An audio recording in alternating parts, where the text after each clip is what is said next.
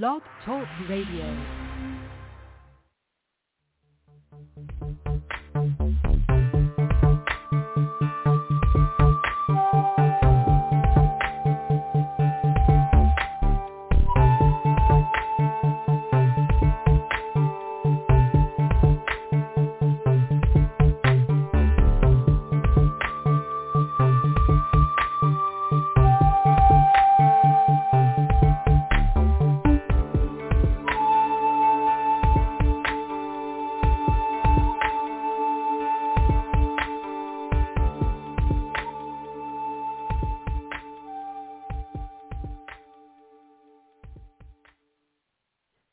Welcome to the Frontier Beyond Fear live broadcast.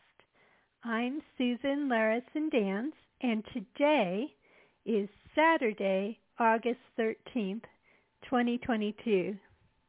And I have to tell you, I come into this show after having experienced quite a remarkable synchronicity related to a poem I will read that I turned to in a book. It was over 1,300 pages, and I turned to this poem, which I'm sure some of you will recognize some lines from this poem because they're quite famous, but many of us will not recall the entire poem because sadly, and I include myself in this, although I'm doing my best with rediscovering some things, we go through school and we may be very, very engaged with things, and then our lives get on and we lose touch with important, helpful wisdom that can really assist us during these times.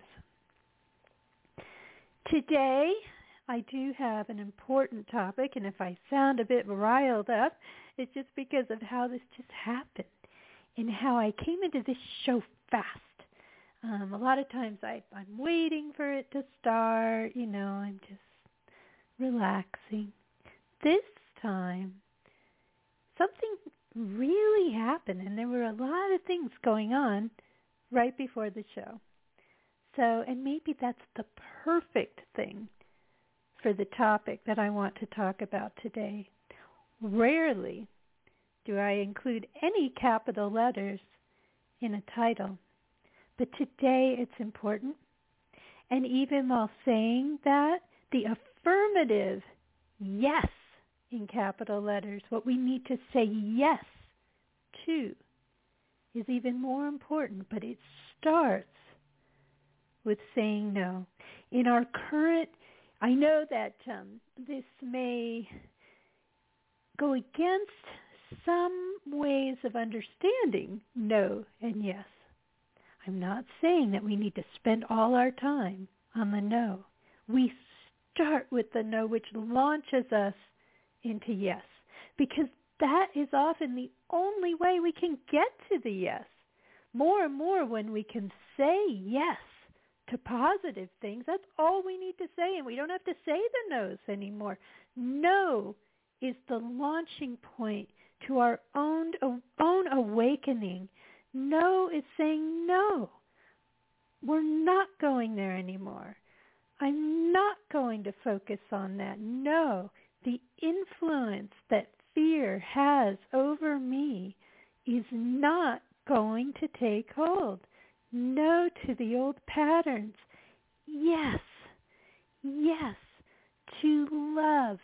Yes to empowerment, to courage, to all the positive things that we can embrace when we step into a miraculous world.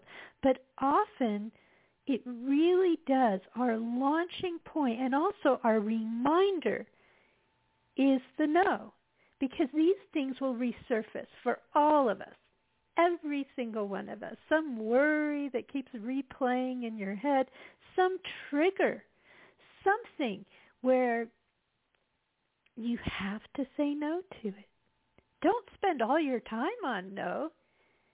Move to yes as fast as you can. But when you need to say no to fear, say no.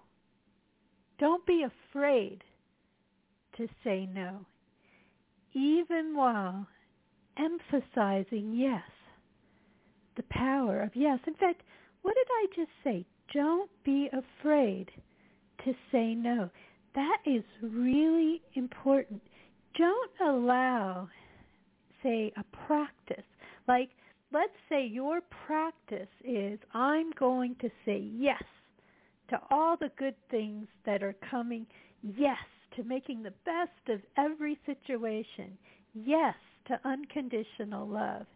But you're still afraid of this voodoo power of the wrong word. If I say the wrong word, oh my gosh, something bad's going to happen. That's fear. And when you find yourself doing that, in any case, don't be afraid of a word in your head. If it works for you to say no, say no, and it will work. If you don't want to say no, say yes. Do what works for you. What I have found, and I had a bit of a trigger myself. I mean, we have so many things going on right now in our world and in our lives. And the thing about saying no to fear, saying no to some form of bullying or intimidation, and, you know, maybe something is trying to influence you in a way, you have to think about, okay, what is the motivation here? Is it because of fear? Some will say, well, fear has its value, like, you know, you don't want to touch a hot stove. That's a different kind. I don't even really encapsulate that in the type of fear, or even the definition of fear that I work with here. That's more about wisdom. That's more about being wise. I can say that in a positive way. But yes, of course, if a child in a room is going towards a hot stove, what's your first instinct? No. If a child is running out in the street, what's your first instinct? No. It's okay to say no and then substitute what the yes is. But that's a kind of a fear that's based on just wise caution. That's part of our, your adrenaline will rise. If a fire is coming, you want to respond to that.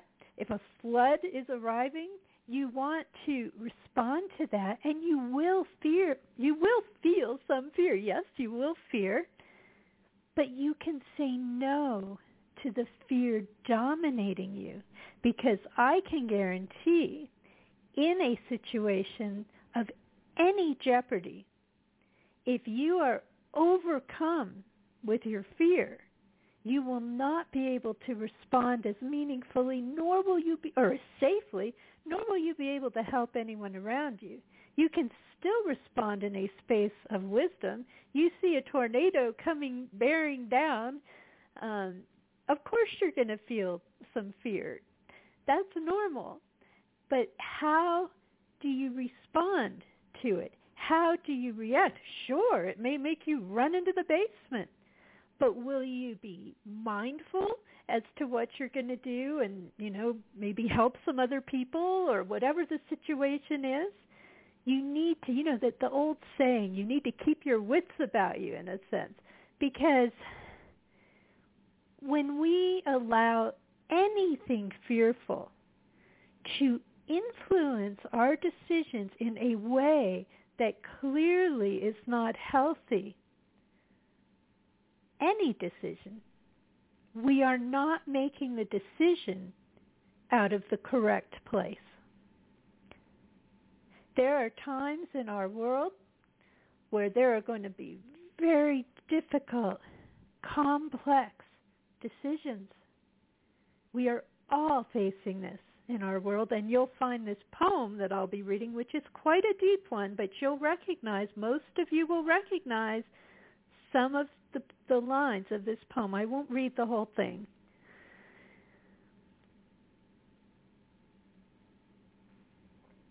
this is about so many different levels of understanding. At the surface level, it's about reactions. When you have a snap reaction to something, and in that instant, sure, if it's a fire coming and you think you need to get out of the way, I mean, of course you're going to respond quickly, and you may need to. That's not what I'm talking about here. It's when something is attempting to lead you in a path that is not wise, that is not mindful, that is motivated by fear alone. We can often recognize this when we're thinking about, what if this worry, okay? We can create these false scenarios in our mind that may never, ever happen. And in other episodes, I did an episode on worry. There's some very famous quotes about, and I won't even give them directly here. I'll just paraphrase that we spend a lot of time worrying about things that never, ever come to be. In fact, I can see that in the lives of some people I know, people who, used to worry a lot. And, it's funny, as they get older, they don't worry as much anymore. And I find that really interesting. But the things that they tended to worry about have passed away. Now, there certainly are some things to be concerned about in our world, right? But we don't know that everything is going to happen in the way that we project, because it's really, really easy to project all kinds of nightmare things. This is not a simple world in which we live. It is a world of light and shadow, and you will find that this poem that I'm going to read in a little bit has something to do with shadow as well.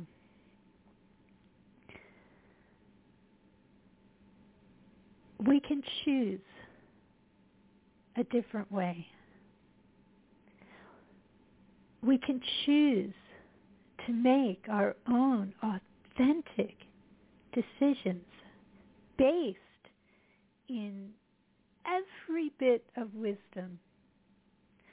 Some decisions require research. Do the research mindfully. Really feel your way forward. Often decisions involve a mix of intuition and research.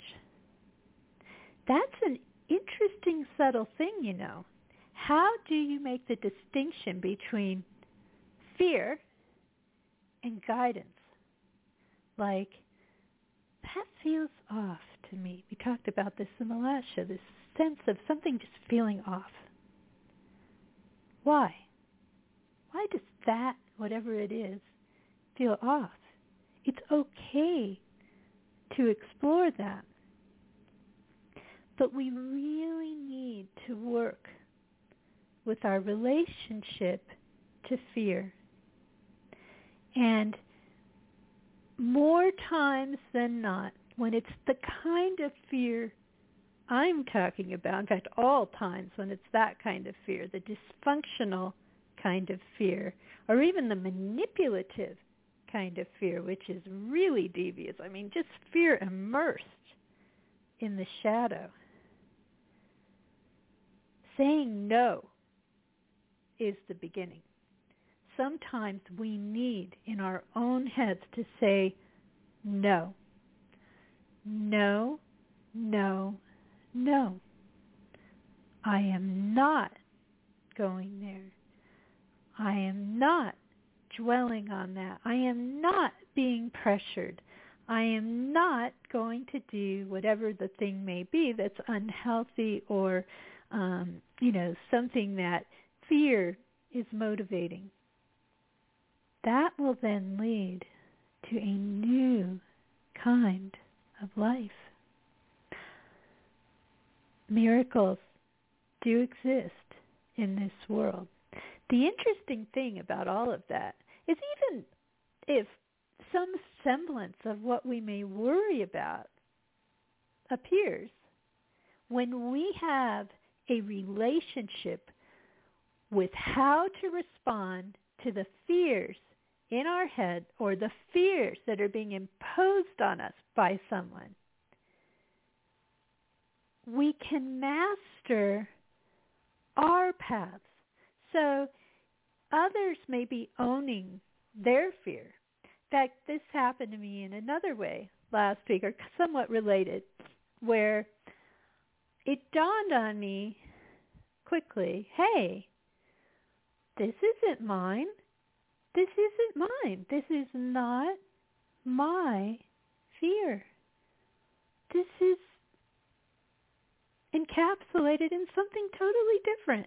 My reaction is my reaction.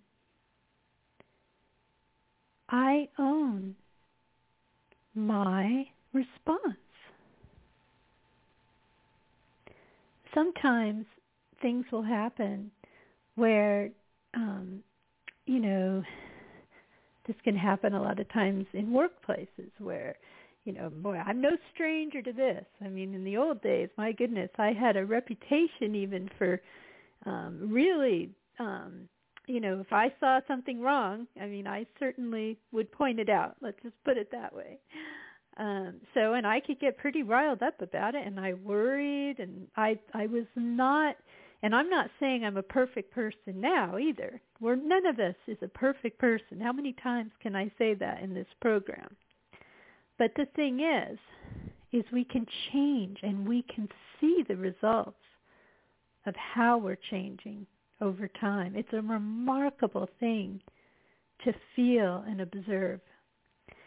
And I wish I could tell that young person long ago, that's not yours. You can replay these scenes in your head where something, just you got caught up in an argument, whatever, something happened. Sometimes it can be quite dramatic. And then you realize that just because somebody else is unhinged, and people can become very unhinged, doesn't mean you need to own that as yours. It has nothing to do with you, even if it may seem like they're responding to you in some way. No. You can own your response to someone else's fear, even someone else's anger. Let's give another scenario that's sadly far too common. Say you're in a car wreck or something, and somebody comes, they're just furious, comes raging out of their car. Maybe you made a mistake. Thankfully, this hasn't happened to me. But road rage is on the rise, they say. Well, first of all, in that case, you may have to find a way to safety, because some people are so unhinged, you just don't know what they're going to do. And so there is wisdom involved in how we respond. It may be the same as some kind of fire arriving, but let's just say maybe that's a bit of an extreme scenario. Let's just say it's somewhere where you're not in danger. You're not in any danger, but someone is angry. You don't own their anger. That's their anger.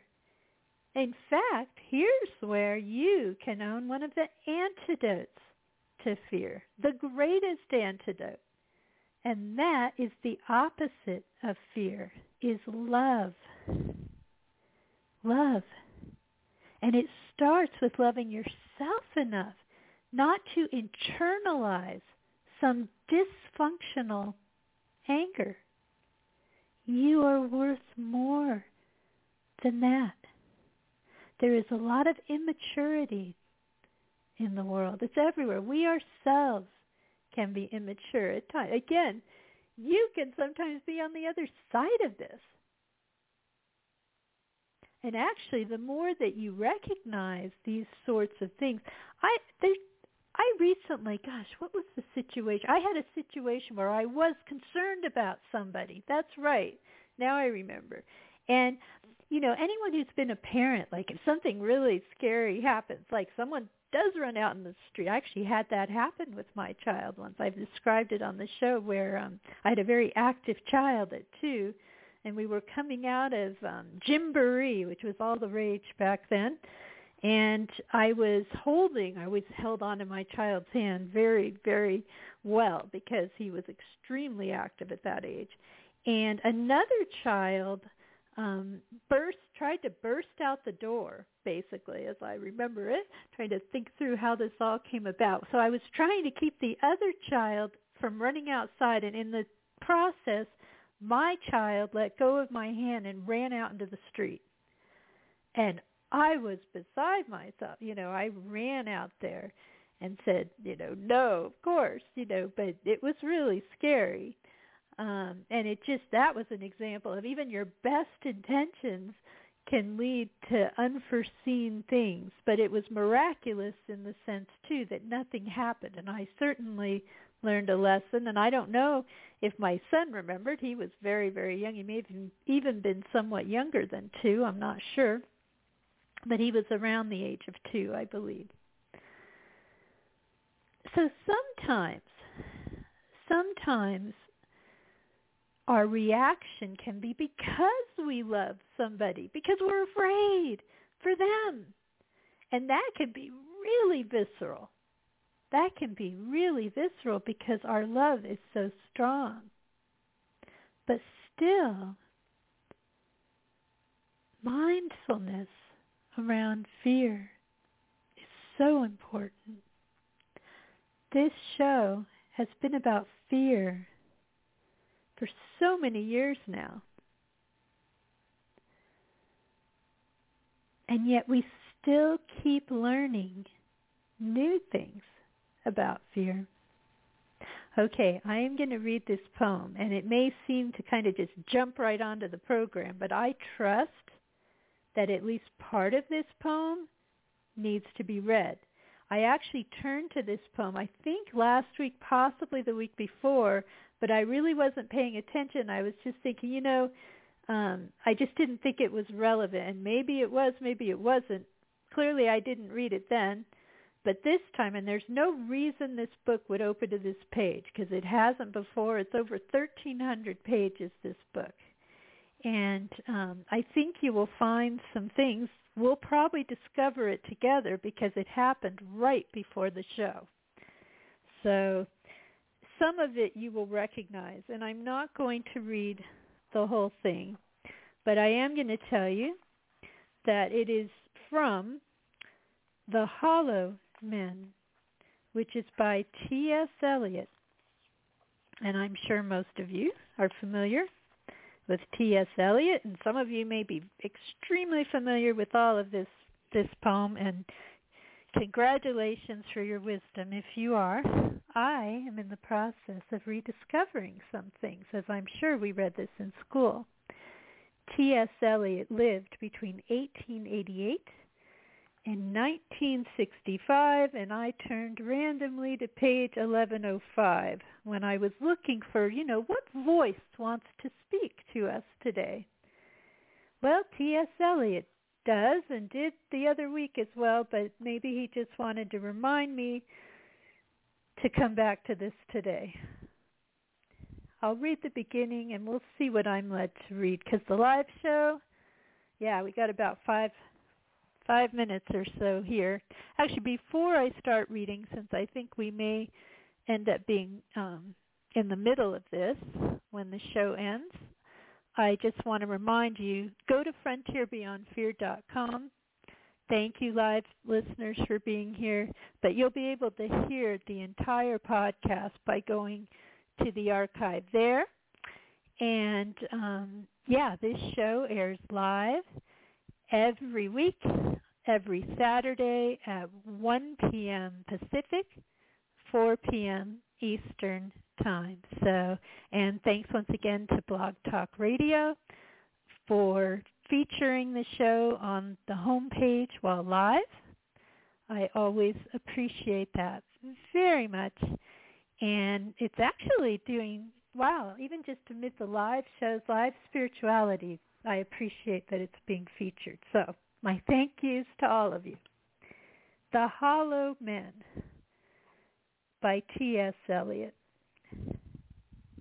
T.S., by the way, stands for Thomas Stearns.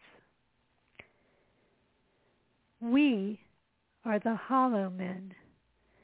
We are the stuffed men, leaning together, headpiece filled with straw, alas. Our dried voices, when we whisper together, are quiet and meaningless as wind in dry grass.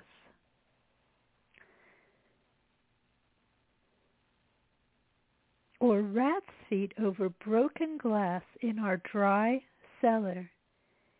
Shape without form, shade without color, paralyzed force, gesture without motion.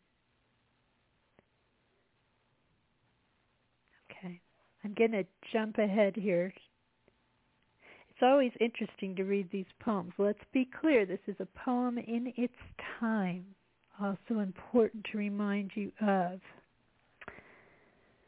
Okay, so I'm jumping ahead a little bit here. This is what we need to see. Between the idea and the reality, between the motion and the act, falls the shadow. For thine is the kingdom. Between the conception and the creation, between the emotion and the response, this is it, I have to interject, falls the shadow. Life is very long. Between the desire and the spasm, between the potency and the existence, between the essence and the descent, falls the shadow. For thine is the kingdom. For thine is, life is, for thine is the, this is the way the world ends. This is the way the world ends. This is the way the world ends. Not with a bang, but a whimper. Okay. I don't know, did that manage to make it into the live show? Yes, it did. That's the part that we needed to hear today. Do you see how it synchronistically relates? You see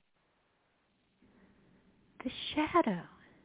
And that shadow can be interpreted in many ways. Yes, it can be interpreted in a really horrible, horrendous way out in the world where people just react to something and in a very unhealthy way without thinking. It leads to some of the darkest things. And yet, what does he say? And I am interpreting this live as we go. I'm sure in school we probably looked at this in a deeper way. I have read no interpretation, just a couple of notes as to where this came from. How many of us have heard those final lines? I've heard them. How do I spontaneously interpret them? You know, we project all these scenarios, and we've talked about it on this program. Right now, I mean, we're literally under threat of a possible nuclear war. We've talked about that and so many other things in ways that the world can feel in jeopardy. How do we respond? How do we respond? Thanks, live show. I'll stay for the podcast a little bit longer as long as I'm guided. We have to work with ourselves. shadow can be projected onto us.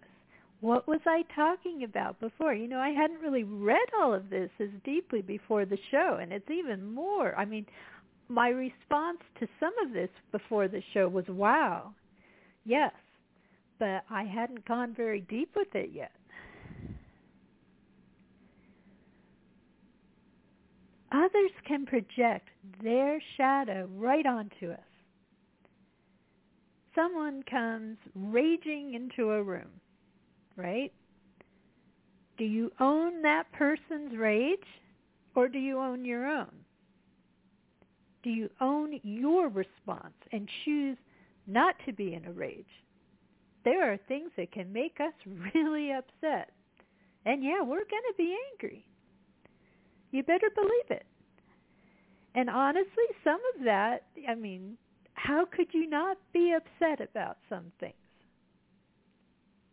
But not everything is as we project, and that's important too. The shadow can contain many, many things, and one of those things, and I'm not over-empowering the shadow here in my own interpretation of this. I don't choose to give so much power to that, but it is a real thing in our world. There is darkness and light. I will always tell you that the yes is to the light, which is love. And that love is more powerful than any shadow. Just as light, when it floods a room, the shadow goes away. Light is more powerful. And in fact, shadow is just an aspect of lack of light, of less light. That light is still present and can grow. There's just so much here, and I'll be interested to read some traditional interpretations of this poem. A lot of us have been thinking about the end of the world. And in this poem, to me, we're not just talking about the end of the world, although how often do we talk about the end of the world, the actual end of the world, or as much of it as we can imagine, or a great portion of it, or whatever. Yes, we think about that. But notice how this famous line, this is the way the world ends, not with a bang, but a whimper. That a lot can be read into that. A lot can be read into that. But to me, what I see is lack of courage to say no to that which we need to say no to. When there's a whimper, now you could also be in pain. Whimpers can come out of pain. You could be injured. But what I see is more when we don't have the courage to recognize some old pattern, and that may involve studying history, yes, and just say no. No, we're not going there. We're not repeating this cycle that can be personal. It can be societal. And believe me, no particular ism is free of shadow. In fact, at their most dysfunctional, just about every point of view can be completely dominated by the shadow. That can happen. And it happens when people are not mindful and owning what they know to be wise, what they know to be true, what they know feels right in the deepest way, intuitively and in alignment with all that is good, all that is light, all that is love. And you can feel it. And you can see where we fall short. Every one of us falls short. But when we become more aware of who it is we can be as this deeper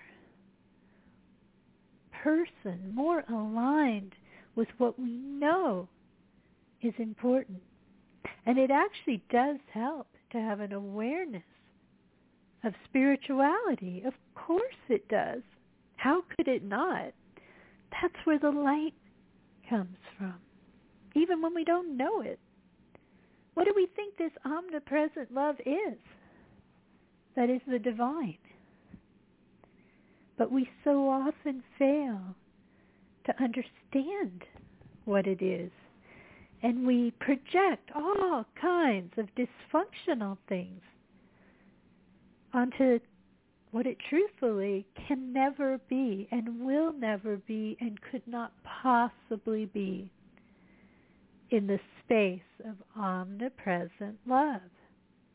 Once you know it, once you see what love is, you can feel. I mean, it's just obvious. That's not it.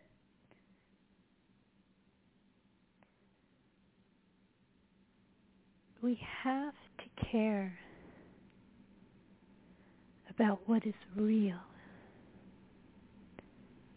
We have to care about what we own and what is someone else's issue, and we can love that person through whatever they're going through. And sometimes, it may be something really dysfunctional and we need to, not, this is a person whose influence needs to go away or whatever. And you can find examples in many places. I know that this goes out to much of the world, and I'm not even talking about any particular situation here. Let's be clear.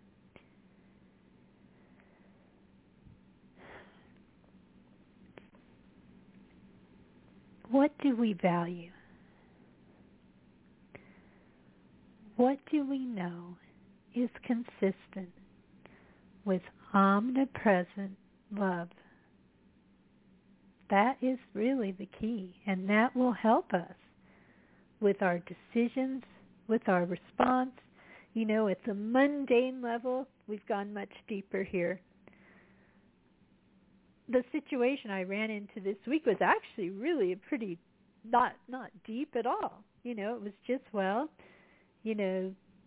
what's for the better good kind of thing.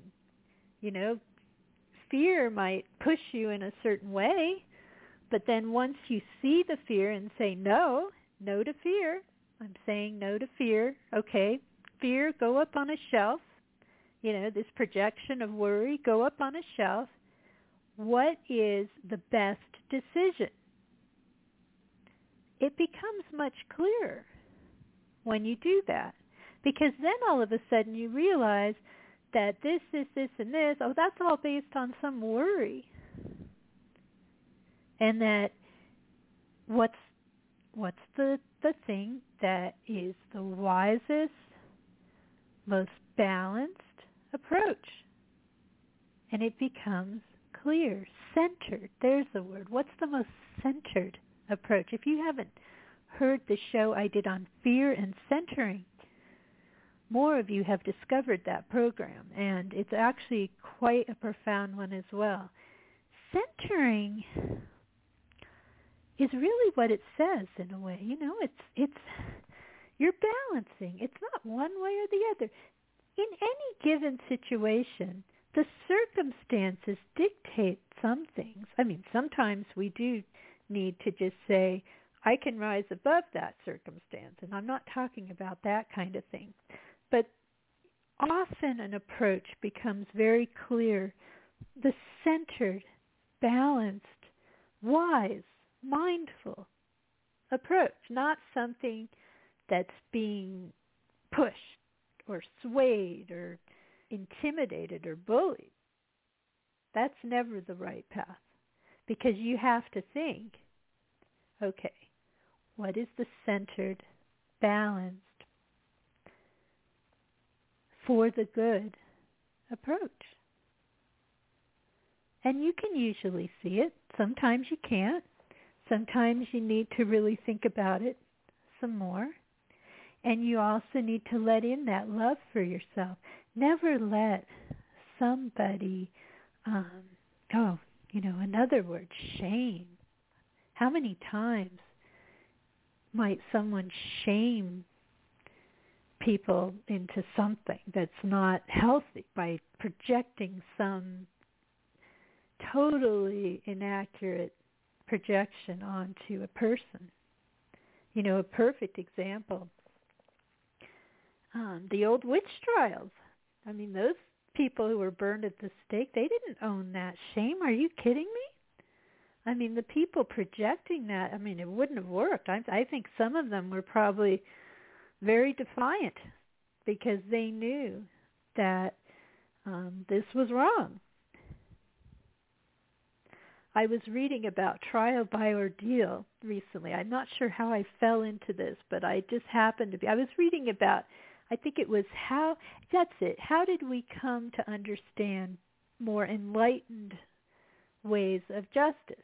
And there used to be, why did they say, if a person sinks, it's one way, like throw them in the water. If they fall, if they sink to the bottom, well, they're innocent. If they float, I think it was the opposite like that if a woman was, then it wasn't always a woman that was burned as a witch, but if they sank, which probably isn't a very good thing, then they were innocent, and if they floated, they were guilty.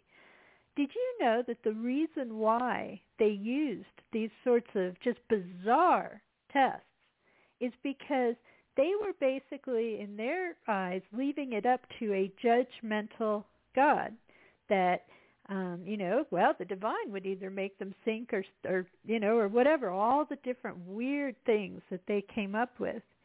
And you can see how, on the one hand, this is where you lose your centering. In fact, this is such a good example that I'm just thinking of now.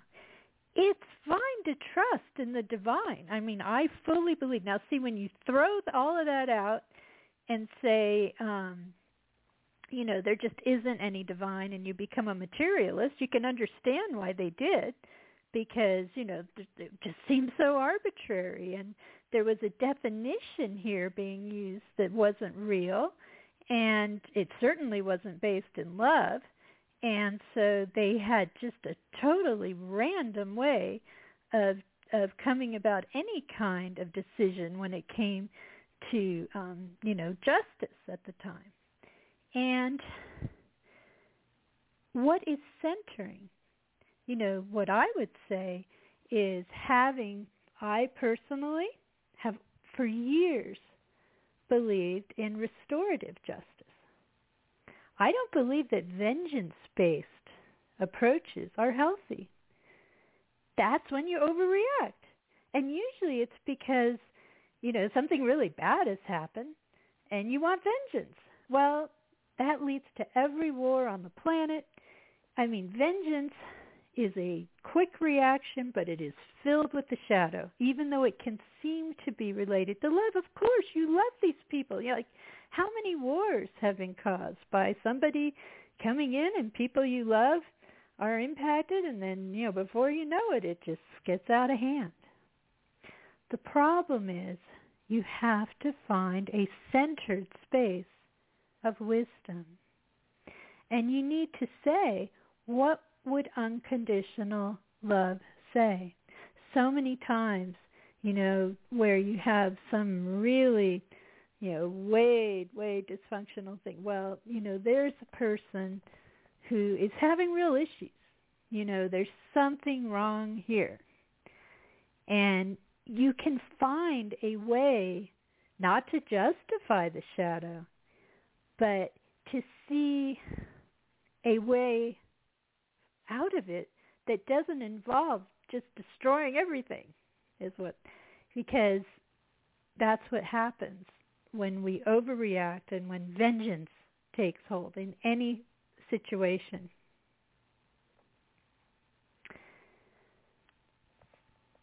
I think this is all I'm going to say for today.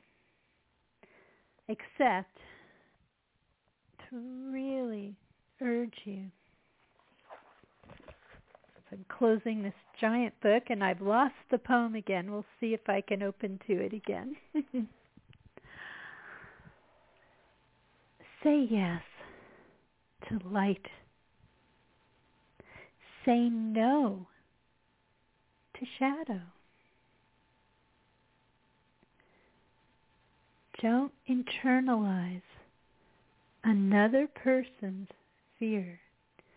Don't overly accentuate to monstrous proportions your own fear. Find your center. Find your wisdom. Find the omnipresent divine, which is real.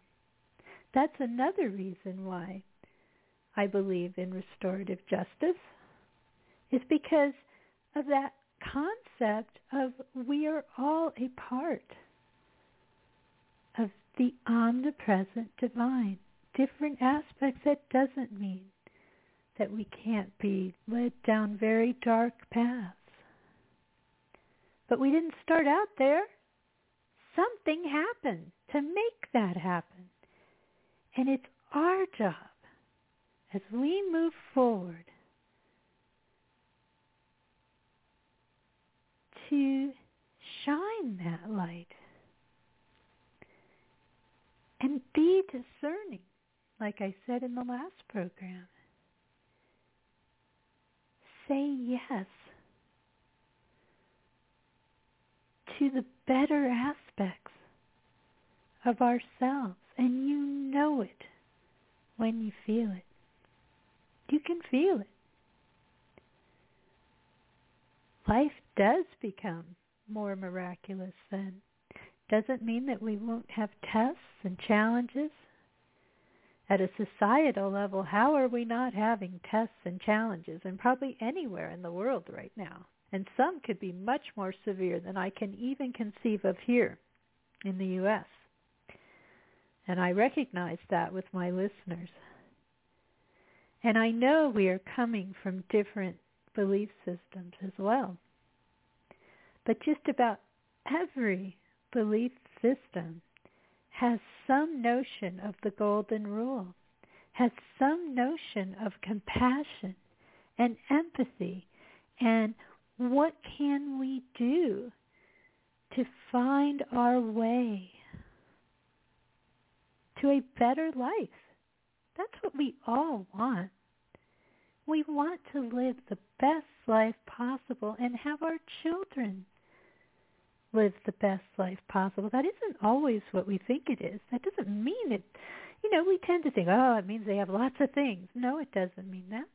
They don't have to be rich. That's not necessarily the best life. In fact, a lot of people who are very wealthy, they're not happy at all. That's not it. But there is joy to be found in this. There is joy even in the midst of sorrow, as odd as that may be. Even when there is pain, even when we're tested, we can find this place that is really quite miraculous. So, okay. I will leave it at that, I think. I go where I'm guided. Thank you for being here. Once again, this show is very spontaneous. I usually come up with the topics on usually the morning of the show. And that's what happened today. I think I was starting to be led to it yesterday, but it's always close to the show. And I speak from my heart. And yes, I do look for wisdom where I'll just open a book, and I have several. I aim to have more. And I have what I have here. And, anthologies are very useful for this. But I can't read anything too modern due to copyright, so I'm a little careful there. But, okay, so there. Am I being fearful? No, I'm just being mindful and knowledgeable about the copyright. See, there's a very simple example. Just honoring, what the copyright is, the writer's copyright. I do honor that. So, all right. I will see you next time, I hope. Saturday, 1 p.m. Pacific, 4 p.m. Eastern, and you can find this show on a few different syndicates. FrontierBeyondFear.com is where you can find out more information, which I'll aim to get updated again soon. Take care, everyone.